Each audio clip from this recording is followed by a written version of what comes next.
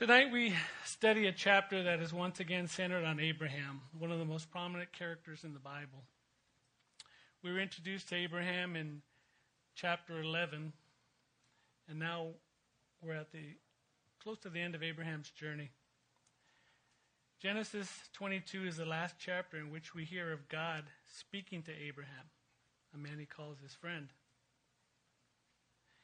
Abraham will soon bury his wife, take another wife, Keturah, with whom he will have 6 more children, and die at the age of 175. Historically, Abraham is revered by more people of different faith and religions than any other man in the Bible. The Jews honor him as Father of the Faithful. The Muslims also honor him as their ancestor through his son Ishmael. You know, we meet and we study these characters in the Bible, and it's important to understand that they're men and women just like us. You know, I look out here and I see a lot of familiar faces, and I also see some people who aren't here anymore. You know, it's tough because I think of the tragedy they brought upon their homes. I think of a man who used to sit right over here on this side, and last time I taught, he just had this dazed look in his face, and I thought, he's really listening to me. Well, maybe he was listening to me, but he was maybe pondering what he was going to do, and shortly after that, he made the choice to leave his family. Lost everything he had, lost his business, lost his just terrible ruin. So I pray that we all learn that all these people in the Bible, there's a few all-stars, but all of them are just like us. And that we would not take advantage of God's grace, but appreciate it. Sometimes they would obey God completely, and sometimes you have people that demonstrate a strong, unwavering faith with God, and their relationship is strong with Him, and they continually prosper, and everything they did was right in line with God's will. I think about Joseph. In Genesis 39, we read, "The Lord was with Joseph, and he was a successful man. And he was in the house of his master, the Egyptian. And his master saw that the Lord was with him, and that the Lord made all he did to prosper in his hand." Joseph was a man who honored God and ran from temptation, proclaiming to Potiphar's wife, "How can I do this great wickedness and sin against God?" Sin against God. A lot of times we feel bad about our sin because we got caught. He felt bad because he was sinning against God. My wife named our son Joseph Samuel, because she wanted him to flee from sin. And dedicated him to the Lord. Yeah. How about Job? The first verse of the book of Job describes him with 4 godly characteristics that we should all strive for. My boss's wife one time told me when we were teaching the 1st and 2nd grade, "You teaching these kids Job? You know, how are you going to teach kids Job?" And I said, the first verse is a whole lesson for them. Do you guys remember the 4 characteristics of Job? He was blameless, he was upright, he was a man who feared God, and he shunned evil. I remember that, I remember a lot of things I taught kids. I remember a lot of the VeggieTales I saw with my kids too. How many people went to the VeggieTale University and learned things? There you go. So this was a man who lost everything, but he still proclaimed to God in chapter 23 of Job. "But he knows the way that I take. When he has tested me, I shall come forth as gold. My foot has held fast to his steps, and I have kept his way and not turned aside. I have not departed from the commandment of his lips. I have treasured the words of his mouth more than my necessary food." So a couple of all-stars. There were others just like him, and they seem to be perfect as far as what's recorded in the Bible. We know they were men and women just like us, and we know they sinned. We know they were not perfect. There were people who fail miserably one day and obey him completely the next. Actually, sometimes I can do both on the same day. Several times. Sometimes Abraham listened to God, obeyed, and prospered, but he also failed several times. Since we were first introduced to Abraham at the end of chapter 11, we've seen him fail miserably by making poor choices, to procrastinate, to be selfish and protect himself, or because he was impatient. He half obeyed, he half lied, and he took matters into his own hands instead of waiting and trusting in God. Guys starting to relate? Yeah, I am. Just reviewing a few of the things that we've learned about Abraham. In Genesis 11, he half obeyed and failed to leave the land, procrastinating at Haran until the death of his father. God had to remind him at the beginning of chapter 12 to finish the journey. And in chapter 12 also, he failed to trust God during the severe famine and went down to Egypt, where he lied. Well, he half lied about Sarah being his sister. Here he had trusted God with his future of himself and his family and traveled over 1,000 miles, but couldn't trust him for food. Just like us, we've trusted the Lord. Those that have given us, who I assume is everybody here, their life to the Lord and trusted him with their salvation, yet we freak out when something happens urgently that we need. In chapter 20, he half lied again when he failed the test when he traveled south to Gerar, once again saying that Sarah was his sister. This time his excuse was that I didn't believe that the people here feared God. Well, the truth was, if he had feared God at this point, if he had obeyed and trusted him, he would have truly feared the Lord. And finally, he failed the test of waiting for God to give him a son through Sarah when he listened to his wife and followed through with her plan and had Ishmael through Hagar in Genesis 16. Here they both resorted to taking matters into their own hands, and they failed to wait for God. As Pastor X says, you don't want to have Ishmaels in your life. But he also passed, and he matured in his faith. This is the Abraham we're going to study tonight. He passed the test at his second call out of Haran at age 75, when God called him to leave his country, his family, and his father's house. And then in chapter 13, he passed the test when he separated from Lot, and he was not greedy. He passed the test of faithful love and contentment with God's provision when he returned from rescuing Lot in Genesis chapter 14. And he also passed the test of compassion when he interceded for the righteous few of Sodom in Genesis chapter 18. Now let's turn to chapter 21, verses 11 through 14. This is his final test that he passed. He passed the test of sending Ishmael away from Isaac, the son of promise. In verse 11, we read that it was very displeasing in Abraham's sight. A better translation, it was very distressing.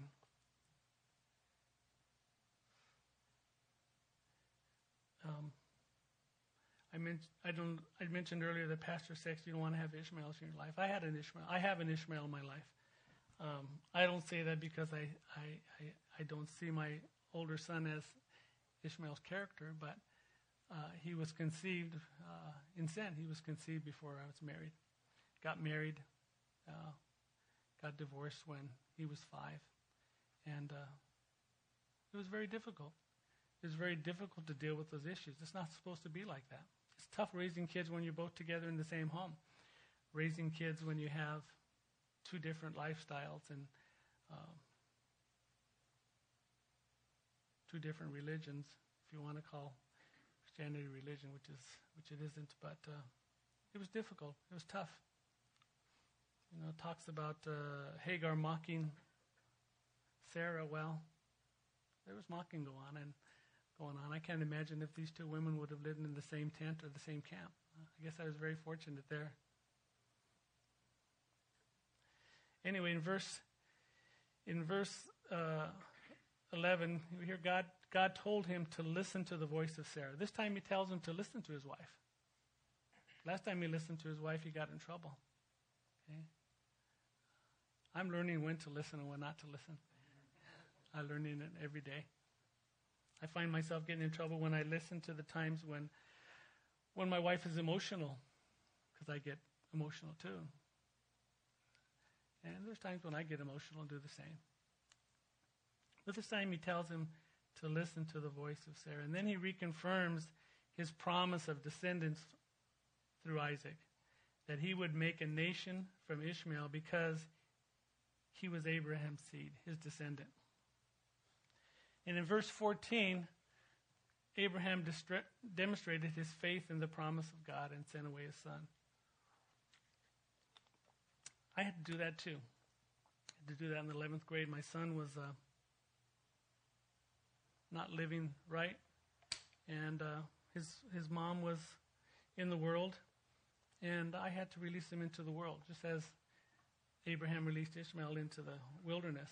Not as dramatic, but that's where he wanted to go, and unfortunately, it was a long journey for him before he came back to the Lord. Abraham didn't know that God would rescue Ishmael from the wilderness of Beersheba. He didn't have chapter 25 like we do, where we read that God blessed him with 12 sons and lived to be 137 years old. So this is Abraham we studied tonight, a man who's been tested several times. He was about 150 and 120, depending on how you figure it out. And it had been 40 years since God first spoke to him and called him to depart from Haran in chapter 12. He had recently passed what I personally feel was his most difficult test up to this point, sending his son Ishmael away. Now comes the time for his most difficult test of all. He's asked to sacrifice his only son. So this is it. The tests of the last 40 years have prepared him for this final exam. So he passed 5 and he failed 4. If you round up the grade, it's a 56. I don't know, maybe in today's grading system that's not a D or an F, but that's what he has. But God is gracious, just like he is to us, when he chooses to forgive our sins and forget them. Sam was just talking about God moving our sins from the east to the west and choosing to bury them in the ocean. So Abraham's going to get a chance to pass this class of faith based on how he does on this final exam. God would find out if Abraham really feared him and believed in him and had faith in his promise to bless him. God was going to speak to Abraham once again, but this time was not going to be another variation of his blessing, of his covenant, to make him a father of nations. What God was about to ask Abraham to do would shock him, and in light of what God had previously promised him. Why would God bless him in his old age with Isaac, only to take him away like this? How could God take away the son through whom he had promised to bless the entire world? So this is a 3-part final exam. In verses 1 and 4, we have the test of Abraham's obedience. In verses 5 through 8, we have the test of Abraham's faith. And in the verses 9 through 19, we have the test of Abraham's fear. So let's read chapter 22 together here.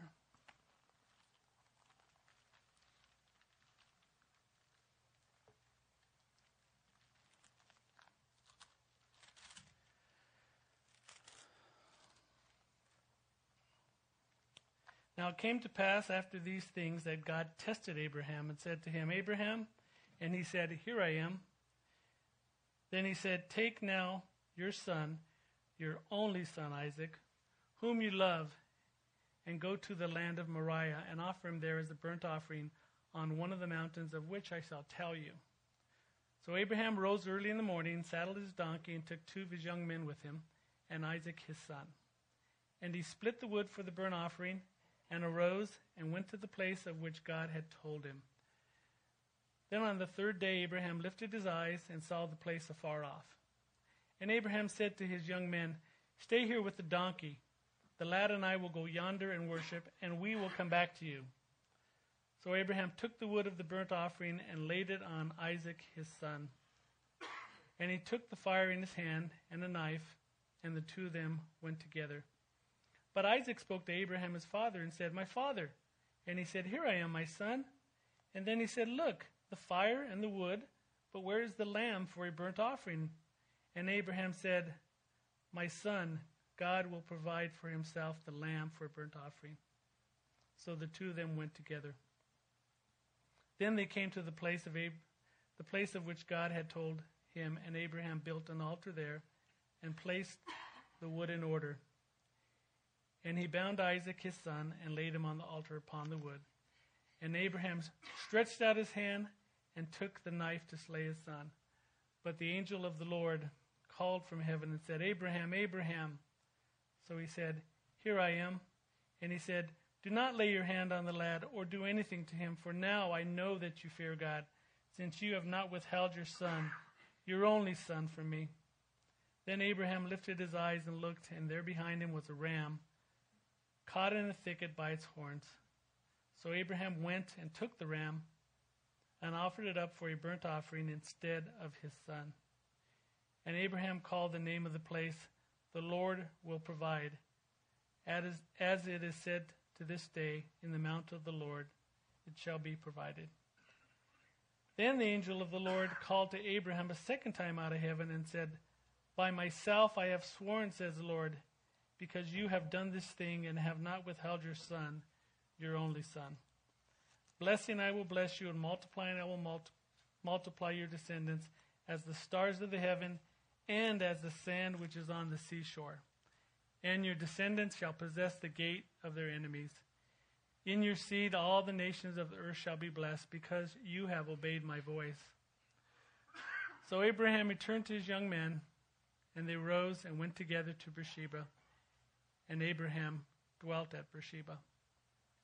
Now it came to pass after these things that it was told Abraham, saying, Indeed, Milcah also has borne children to your brother Nahor. Huz his firstborn, Buz his brother, Kemuel the father of Aram, Chesed, Hazo, Pildash, Jidlaph, and Bethuel.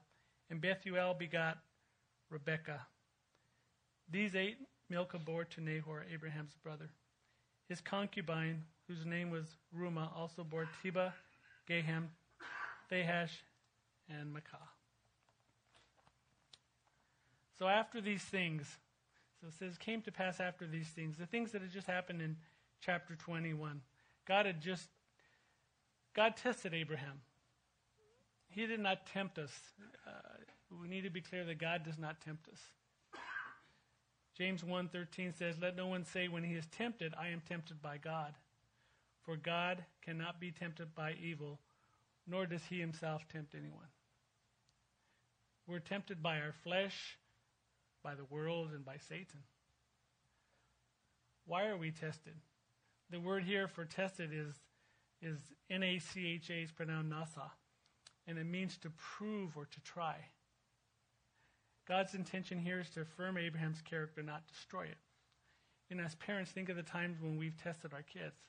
We don't tempt them, we test them so they grow up, that they build character, that they learn from it. This is why God was testing Abraham.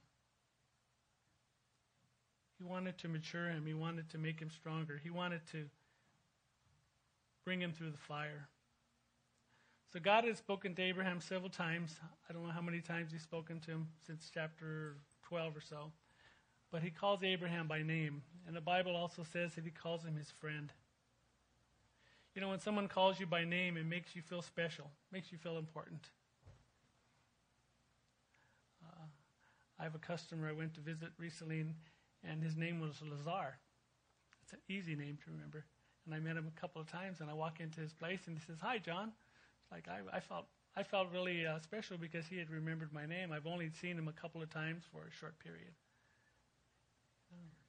So, how many people remember the name of the person that you introduced yourself to earlier? We forget it, right? So it also says here that Abraham heard God. His ear was sensitive to God. He was in communion with God. And he answered immediately. He didn't hesitate. He was a servant. His response indicated an attitude of a servant, of humility. Here I am. he was ready to hear what God said. Like, what do you need? Here I am. So God told him in verse 2, take now your son. He told him to take his son, and he told him to take him now. He was to do it immediately. Here he describes Isaac as your only son. Again, Isaac was his only son. Ishmael was the son of the flesh. Isaac's referred to as your only son here, and in verse 12 and verse 16. And this is the only time this is the first time the phrase, my only son, appears in the Old Testament, describing the special love between Abraham and Isaac. The first time it appears in the New Testament is in John 3:16.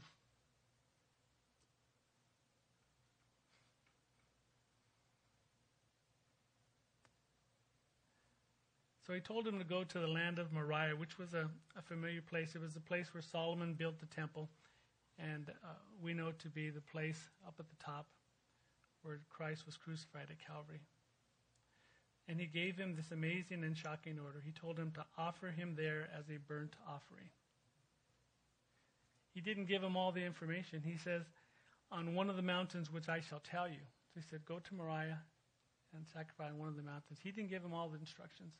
Sometimes God doesn't give us the whole answer. Sometimes he gives us instructions a piece at a time. He wants us to wait on him. Sometimes he gives us just what we need to know.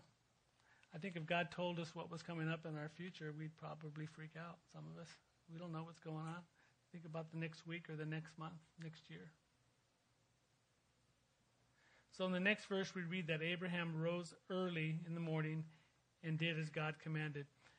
There's nothing between when he commands him to take his son and when he gets up in the morning. So the details of the long night aren't recorded here. We can only imagine what it was like. Yep. The thoughts going through Abraham's mind, the questions, why? How could this be happening? Is there some other way? How could God be doing this to me? You ever had one of those nights? I have, several times.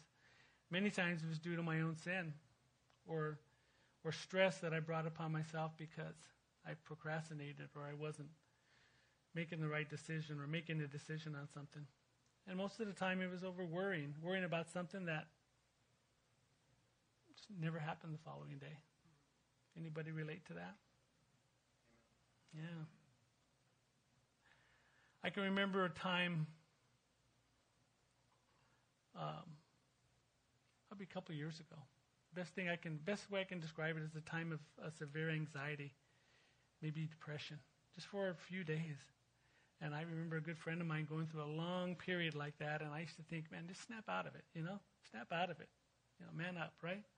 I have a newfound empathy for him, and I told him so. I don't know what it was, but it just messed me up, and I think I know what it was. I had problems sleeping, and I started taking Ambien. I've had sleep tests and stuff. I don't have sleep apnea, but I've got other things that sometimes interrupt my sleep. So I was just so tired, so I started taking Ambien. I probably took it for a few weeks. And then I realized that, this isn't good. Because it helped me sleep, but it made me groggy. Plus, I didn't like taking drugs. You're not supposed to take it for a long time. So I cut it off completely. And I found out later you're not supposed to do that. You're supposed to just wean yourself off of it. So I believe I truly had some type of imbalance in my system. And it was tough. I can remember a few times where I didn't sleep the whole night, and I bailed out, and I said, I called in sick, or I went in late. But I remember my wife telling me, don't let yourself go over the edge. She was saying, don't let yourself get to that point. Capture your take hold of your thoughts and don't let yourself get to that end. So it was one night, and I remember it was horrible. I couldn't sleep, and finally it was 4:30 or something. I got up, and I forced myself to get up. And that day was the end of that period of anxiety. And I say I forced myself, but I know God got me up.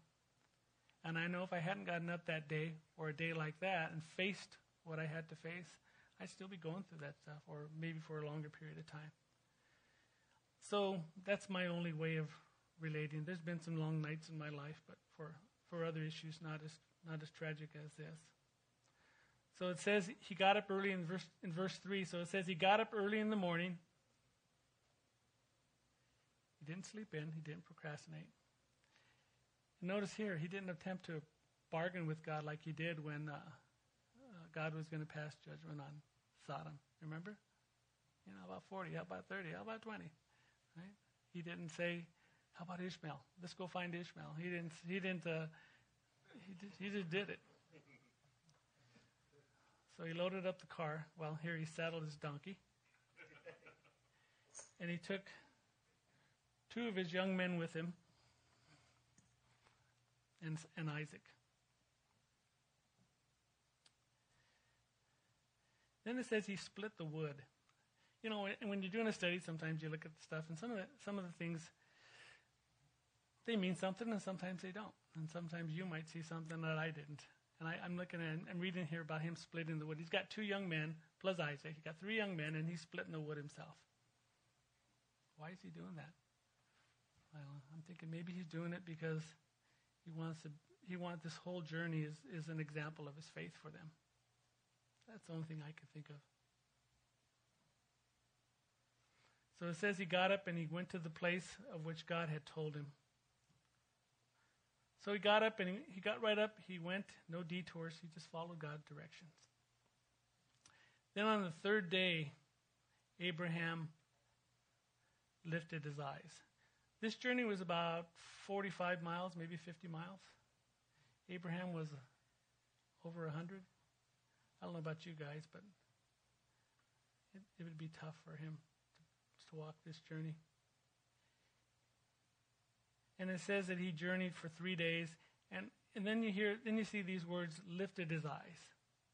So I don't know about you, but if I was going on a journey where at the end of that journey my son was going to be sacrificed, I wouldn't be looking up. And that's what I see. I see him just making one foot go in front of another, just being obedient and going on this journey. He wasn't in a hurry to get there. He probably was hoping he'd never see the final destination. When we lifted up his eyes, he saw the place of death for his son. So now we have the tests of Abraham's faith in verse 5 here. So Abraham told the young man, "Stay here with the donkey. The lad and I will go yonder and worship, and we will come back to you." This was the final part of the journey, and it was only for Abraham and Isaac. So he told them that the lad and I will go yonder. And he said that we were going to go worship. He stated the purpose of the journey was to worship God. We just did what we call worship, singing the Lord, but we can worship God with our tithes. We can worship God with our time. Here he's worshiping God with his obedience. And he told him, "We'll come back to you." He said, "we," referring to himself and Isaac. Abraham knew they both would return. How did he know this? If you read Hebrews chapter 11, that's where we get the commentary on this. This is the foundation of how Abraham could have completed this journey.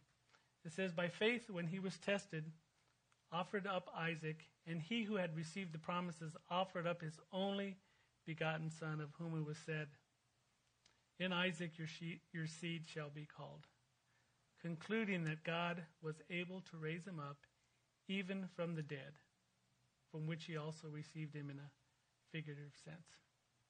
Abraham had concluded that God was able to raise him even from the dead. So in verse 6 it says he took the wood and he laid it on Isaac. He laid it on his son.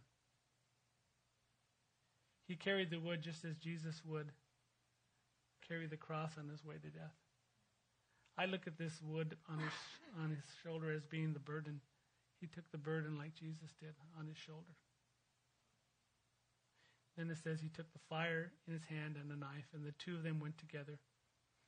They made their final journey to worship God together.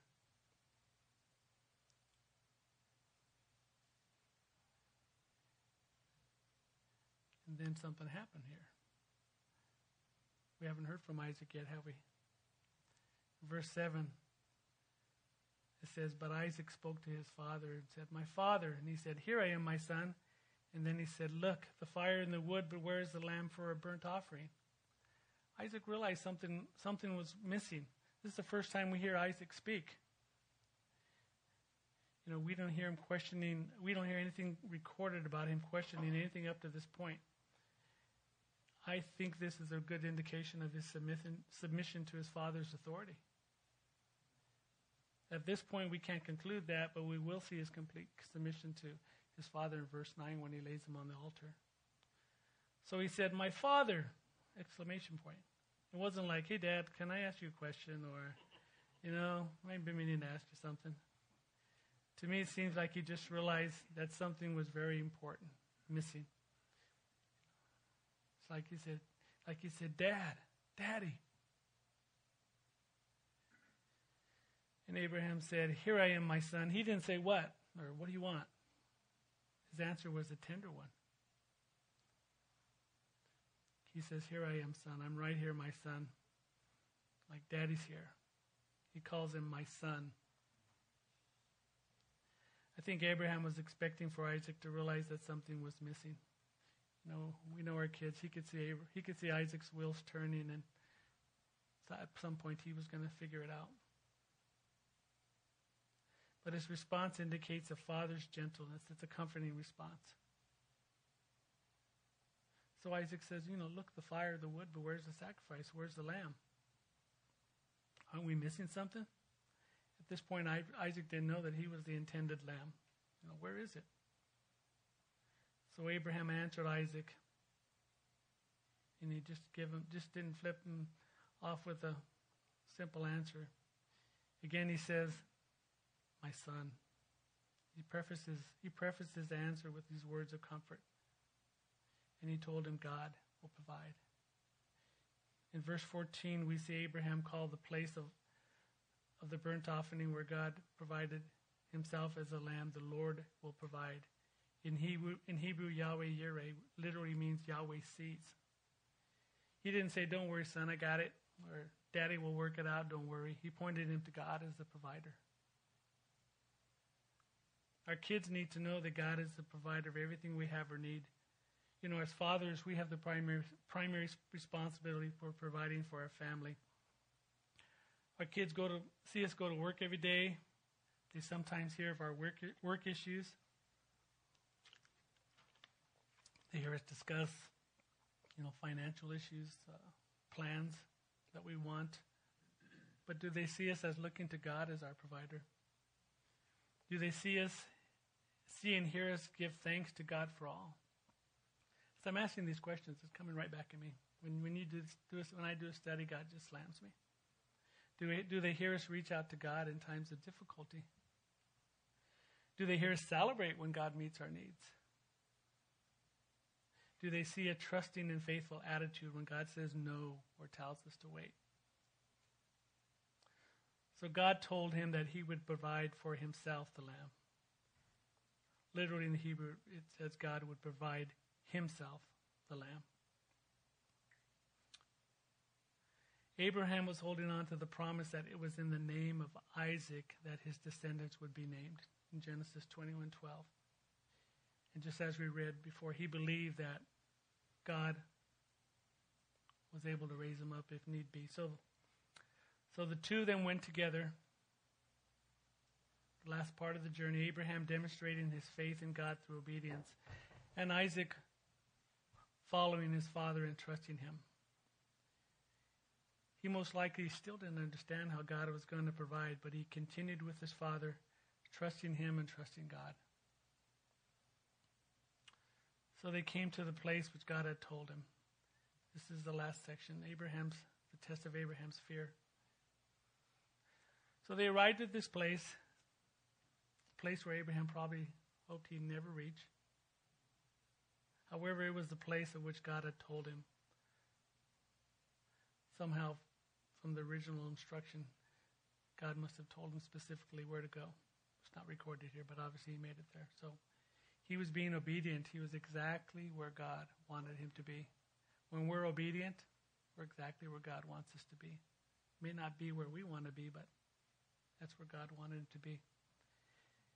And he was demonstrating his faith again through his obedience. So now he has to prepare the offering. He built the altar. He put the wood in order. And then it says he bound Isaac. So at some point during this last part of the journey, Abram had to tell him that he was the lamb for the offering. Now, Isaac was probably somewhere between 16 and 20, maybe a little bit older. And Abraham's 115 or so. And we don't read of Isaac resisting. We don't read of him questioning. So this was a supreme act of faith on Abraham's part and a clear act of submission on Isaac's part.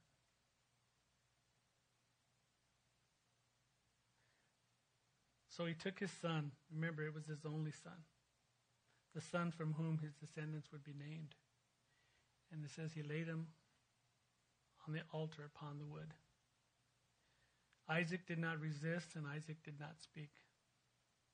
Silent, like Jesus is described in Isaiah 53, 5 through 7. I'll read it to you here. But he was wounded for our transgressions. He was bruised for our iniquity. The chastisement for our peace was upon him. And by his stripes we are healed. All we like sheep have gone astray. We have turned away every one to his own way. And the Lord has laid on him the iniquity of us all.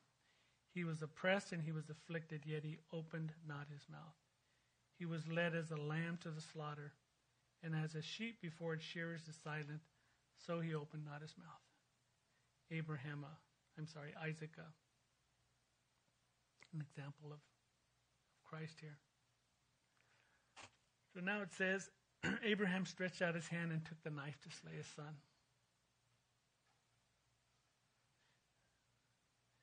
This is the supreme act of obedience. Abraham had obeyed everything God had directed him to do without hesitation. He'd gotten up early, he'd packed up, he'd left, he'd made it to the place, but now he had to demonstrate his faith against tremendous emotions, against his natural feelings for his son. He had to demonstrate his fear and his reverence for God above the love for his son. And he had to do it with a knife. It was a very intimate way of having to kill somebody. And you think about movies when you've seen people have their kids or threaten to have their kids shot in front of them, or they've had to do something. I mean, using a gun or a bow or poisoning somebody or having somebody else do it, that's different. God had commanded Abraham to do it, and with a knife. And I had a book that I read preparing for this, and there's a picture of Isaac lying on the altar and Abraham like this. Well, that was the front of the book. That's not how sacrifices were done. The word slay here means to slaughter, and that means to. So, sometimes I get a little choked up when I read this part. It says Abraham had to slay his son. So think about it. He was either on top of him, pulling his head back, on top of him like this, or right in front of him, looking into his eyes. Can you guys picture that? I wonder how long it took. I wonder if he hesitated. I wonder if there were any words spoken. But I think there had to be. Something had to be communicated. Basically, this whole journey, Abraham had been telling Isaac, trust in God. Trust in me. How many times have we told our kids, I promise you. I promise you. So, at some point, split second of time, Abraham had made that decision to release his arm and slay his son. Because in the next verse you hear the angel of the Lord called out from heaven, Abraham, Abraham. Called his name twice. Once again, Abraham was sensitive to hear God. I think we'd all be very sensitive to hear God at this point. And then once again he said, here I am. And the angel told him, do not lay your hand on the lad or do anything with him. Why? Because he says, for now I know that you fear God. Abraham had passed the test. His obedience was a supreme demonstration of his faith, and God was affirming his character. God was giving him the ultimate compliment. I know that you fear me above all else. I'm not there yet. I don't know about you guys. I do at times, but I can't stand here and say, I fear God above anything else. I can't. It's a journey. I guess I have a lot more tests to take. He says, since you have not withheld your son.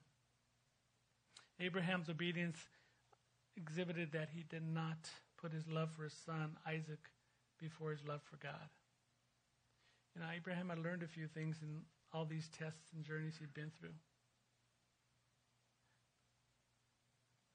Once again, in verse 2, it emphasized his only son. Then it says Abraham lifted his eyes again.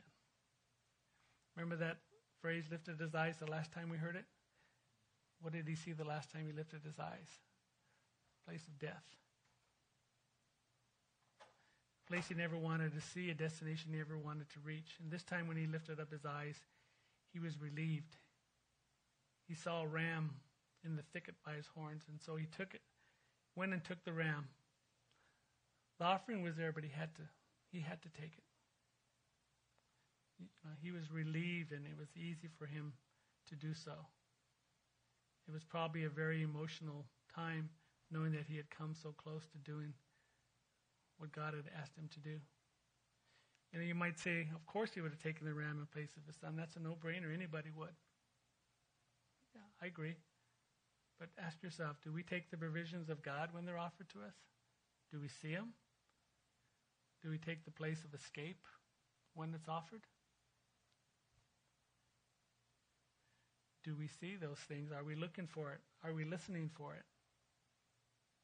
Are we abiding in Christ as we should be? Are we in communion with him, or is our sin separated us from him? Are you in sin tonight? I'm not asking if you sin today. We all have. But are you living a life of sin, of continual sin? Are you doing something that has separated you from God? Something that has tuned you out to even hearing God's voice?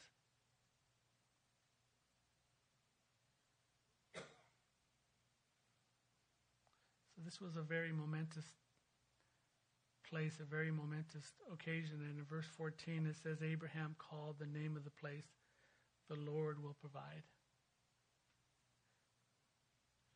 Literally it means Yahweh sees. God had seen the need and supplied the provision. It was a monument to a life-changing event for Abraham and Isaac, and an historical event for generations to come. As it is said to this day, in the mount of the Lord it shall be provided. The mount is Moriah, around the temple area, mount to the top. And God would later provide another substitute in the future on this same mount, his only son, Jesus Christ. Only this time he would not be spared as Isaac was. He would die for us. He would be the Lamb of God. God would provide for us his only son. So now we have the blessing. The angel of the Lord called to Abraham a second time. And he says, by myself I have sworn, says the Lord. He says, by myself I have sworn. He's God. He doesn't have to swear to God. By myself I am sworn. He's the ultimate authority. He says, because you have done this thing, because Abraham had demonstrated his faith, had been obedient to God's direction, has put his reverence for God above everything else, and had offered his son, his only son, to God. Because of this, now God was about to bestow his blessings upon Abraham and fulfill his covenant with Abraham. I wanted to make it clear that God didn't fulfill the covenant because Abraham was obedient. God's covenant with Abraham was unconditional. He was going to do it. He was giving Abraham a part. He was allowing Abraham to exhibit his faith, just like he allows us to. So he says, blessing I will bless you, and multiplying I will multiply you, your descendants. I got this from listening to Xavier's message on this chapter. It says, this is the only place in Genesis that the infinitive absolute really is used to reinforce the verb. The verbs blessing and multiply. So he's saying, blessing I will really bless you, and multiplying I will really multiply you. Okay. As the stars of the heaven and as the sand which is on the seashore. God had previously used the term stars of heaven to describe Abraham's descendants, but this is the first time he used the phrase sand of the seashore. Maybe it was a better way for Abraham to understand it. You know, we go out and see the stars, or at least when we're out camping or something, when we can see stars, and we see hundreds or thousands, right? Now we know through our technology that there's billions. But Abraham could hold sand in his hand. So it was another way. And then he adds to it, and he says, your descendants shall possess the gate of their enemies. The term gate represented the place of authority, the place where officials and kings of a city conducted business. Remember back in chapter 19 when the angels of the Lord visited Lot, he was sitting at the gate. Yeah. Here God was promising victory over their enemies, the authority to rule over their enemies. He would give them the power to conquer those who hated them and attempted to harm them. God was going to bless them and give them victory over all of their enemies.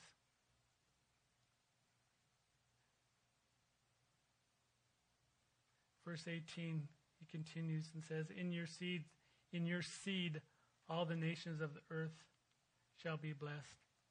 In Galatians 3:16, we read, now to Abraham and his seed were the promises made. He does not say, and to seeds, as of many, but as of one, and to your seed, who is Christ. In chapter 12, the Lord had said to Abram at the time, not Abraham, get out of your country, from your family, and from your father's house to a land that I will show you. I will make you a great nation. I will bless you and make your name great, and you shall be a blessing. I will bless those who bless you, and I will curse those who curse you. And in you, all the families of the earth will be blessed. Abraham's act of obedience didn't just affect him and Isaac, it affected the entire world to come, Jew and Gentile.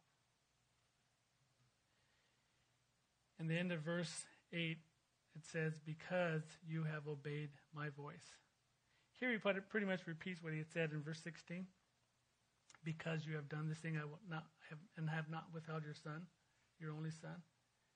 So again here, Abraham's obedience demonstrated that he loved God more than Isaac. And so now their return journey in verse 19, it says Abraham returned to his young men. Remember in verse 5 when Abraham had told the young men to stay here, the lad and I will go yonder, and we will come back to you. Even though he knew he was going to be sacrificing his son, he told them they were going to worship God. Well, they worshiped God by their obedience to God. And he told them that, and he returned as he promised try this again. He returned as he had promised them they would. Abraham's return, as he had promised, was due to his faith in God's promise.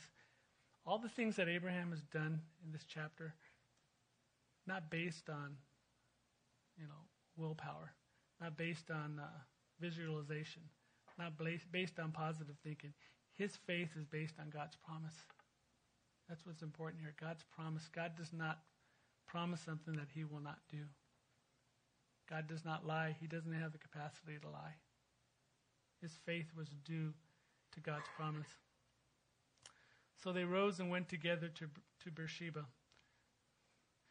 You know, I think of times when you've looked forward to a trip and finally the day comes and, you know, the flight or the drive was exciting because you were looking forward to reaching your destination. You know, the 5 hours on the plane or whatever hours in the car, they just go by because you're looking forward to the destination.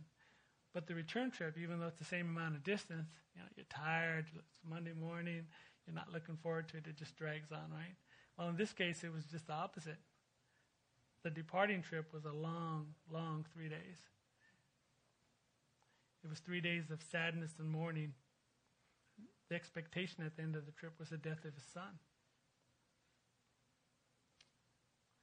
So the departing trip was the ultimate test of Abraham's faith, but the return was a joyful trip, a time of celebration, a time to rejoice of how God had spared Isaac, looking forward to sharing everything with Sarah. Abraham was relieved to know that his son was alive, looking forward to sharing many years of life with him, looking forward to the fulfillment of God's promise to be a father of many. Abraham's love for God had been demonstrated by his obedience to God above all else. And he passed the final exam. So they returned to Beersheba, and Abraham the pilgrim, the sojourner, settled there. And finishing up here, we read that Milcah, his sister-in-law, had borne children. And we'll go through all the names here that I read. But it says Bethuel in verse 24.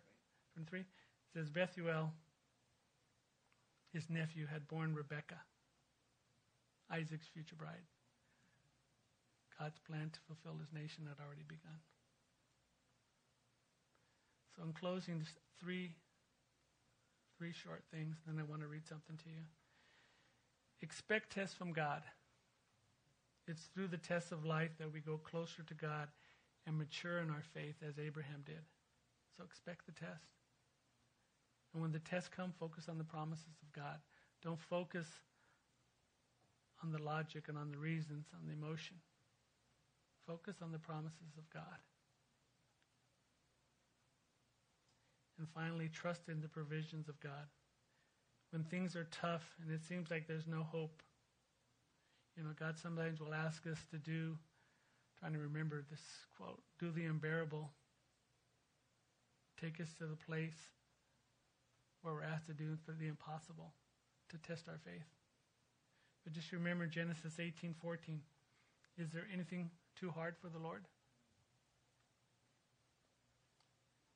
I want to read something to you. I read it this morning, and I just wanted to share it to you. Every time I get a chance to teach, if I don't give the gospel out, I don't think I've done what God wants me to do. I read Chuck Smith's daily devotion. Anybody else read that? Yeah. So you probably memorized this then, Robert, right? The cry for a mediator in Job 9:32-33. For he is not a man as I am, that I may answer him, and that we should go to court together. Nor is there any mediator between us who may lay his hand on us both. If you would just get right with God, Job's friends advised, everything else will be okay. But Job didn't know how to do that.